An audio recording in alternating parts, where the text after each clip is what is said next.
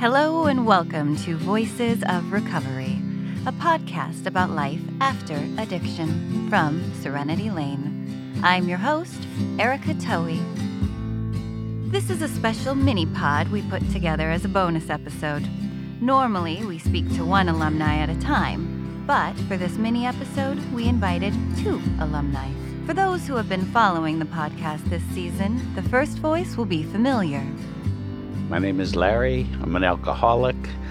October 5th, 1987. Larry shared his journey from cross-country microbus driving hippie to 31 years sober in episode 3, which, if you haven't listened yet, is a great one. Larry is joined by Seth Yu, who will also be featured later this season. Both men have amazing stories. In today's mini-episode, we're talking with them to get 2 very different perspectives on some shared experiences of recovery. First, we made some introductions. I'm just a garden variety drunk, Seth. When she said something like, "Oh, you might not have anything profound to say," sometimes I feel like I never have anything profound to say, but I'm just here as like I say, garden variety drunk that's lucky enough to show up here. And so I don't think, if I were to say anything, it's not to look at us guys. Sometimes I look at you guys with a month or 6 months, and it's so raw and so good, and you're really working the program, and I'm like jealous. I think, oh, that's such a great place to be. Seth Yu, July 5th, 2015. I started drinking a lot. One of my good friends, his cousin, had got us alcohol, and it was the first time I had drank since I had stole those sips off my mom's glasses, and that was when I was about 16 or 17. And I took a shot of whiskey, and I was like, that's terrible. So I chased it with Malibu rum, and I was like, that's better. So, the first night I drank, I ended up blacking out and getting kicked out of his cousin's house for getting too rowdy, because I'm a dumb drunk. I'll just make a mess of things and throw up everywhere. They shared a little about what early sobriety was like. Probably about 6 months into living in Oxford, I was really gung-ho about recovery for the first month. And then I was just like, I'm not going to get up and take the bus to meetings anymore. And then I developed a resentment against AA. And I think that was because I felt guilty for not doing it, because my resentments really were not founded. And I chaired a meeting, and I was just like, this is all crap. None of you know what you're talking about. And it was a couple weeks later, I was just like, I'm really miserable. Maybe I should try this. And, I reached that willingness again. And then I started actually doing step work for the first time. And at that point, I just immediately felt a shift in me, I was still angry and depressed, but not as much as I was yesterday, and I was just like, oh, maybe there's something to it. So There were certainly some milestones in my recovery, and one came at about a month when I went to my first meeting. I wasn't really thinking about staying sober. I was doing it for some request from the mother of my children.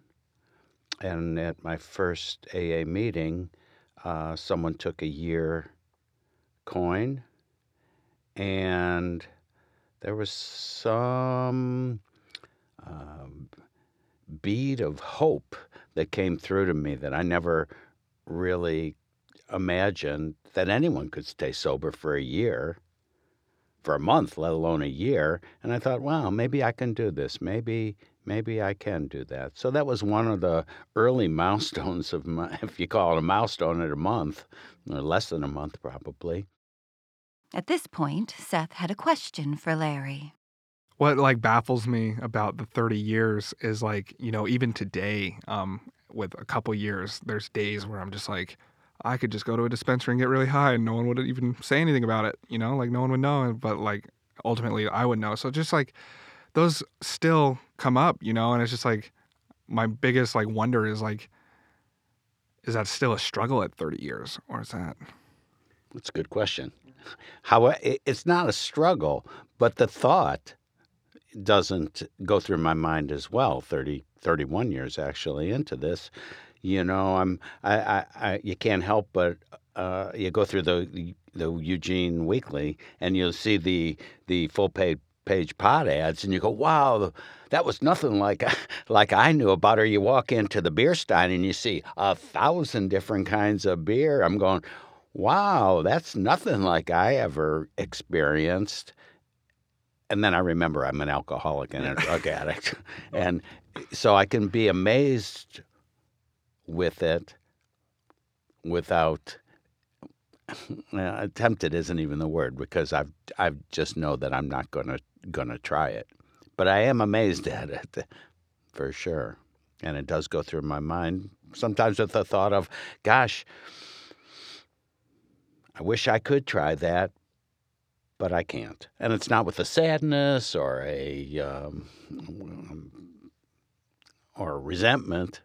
It's just I know it's not in the cards for me. Mm-hmm. If I want to continue to have the amazing life I've got. Because I know I could use. It'd be easy to pick up a drink. It'd be obviously easy to go, get a joint. And I know I could do that. I just don't know if I couldn't get 31 years again. That would make me 98 years old, and I'm not willing to give up what I've got. That's for sure. We discussed priorities. In recovery speak, there is a term for when a person relapses. It's called a slip. As in the acronym, sobriety loses its priority. But how is a person supposed to juggle all of the other important things? Just sort of drives the point home. I've heard it, this phrase, whatever you want to call it, multiple times throughout multiple meetings and multiple recovery things, is everything you put in front of your recovery, when you lose your recovery, are the first things you're going to lose, and it's, that's like super important, because it's just, I don't know, I love my family a lot, and, it's the first sense of home I've really had ever, so I don't want to lose that, so I got to remember to, stay in recovery so I don't lose that. So I guess it just really reiterates what I already know. It's nice to give people like us reminders, people like me. Yeah, we got good forgetters. Yeah. And so, what got us to this point, sometimes we think, oh, I got this dick, I can do it. And it's not always like that. It wasn't for me. Yeah, for the amount of times I think I got this, I just really don't got this. Yeah, right, exactly. My biggest mistake was forgetting that. Didn't lead to me using, but it did lead to some big challenges in relationships, in a relationship, and ultimately led me back to the program and working the steps. So not forgetting that, and you already kind of expressed that happened to you at some point, and for people like us, I still do this 31 years later because it works for me. I got married and just put my marriage and my kids in front of my sobriety, and that ended up having fatal relationship consequences, fatal in that we did divorce, and then I was left without a higher power and without a program, and that's when I dove back in, and that was at about year 17 or so. They also shared with us what recovery means for them today. Humbling, but also like pride building, because the things that I'm arrogant on, in ways of I know God's not there, in my atheist, I'm smarter than everyone ideas, those get shattered and bring me to a point of humility, but I also become a person worth loving by someone else or myself, first and foremost, and in that sense that helps me build pride. So I guess humbling but prideful is the sentence. I guess it just means life. I don't think I'd be here without it, and if I was, I would not be. Maybe life and happiness. I don't think I wasn't happy when I got here. I think it's brought me not more than I deserved, but more than I would have ever had if I hadn't showed up at the door of AA.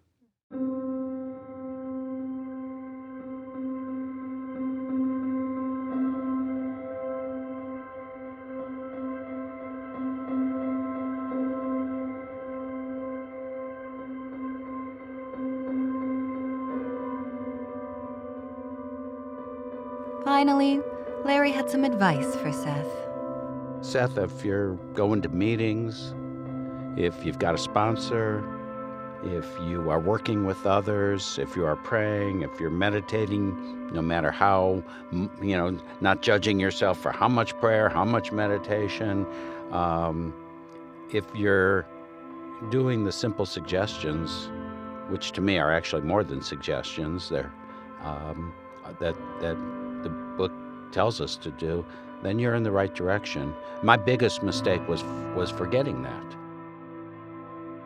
While Larry has put together quite a few 24 hours, he reminded us that it's people like Seth who inspire him to keep working his program of recovery.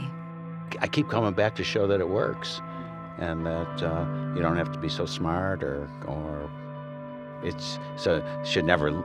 I wouldn't want to be looked at, and sometimes I hear about it. I don't want to be looked at as old timer who knows everything. I don't.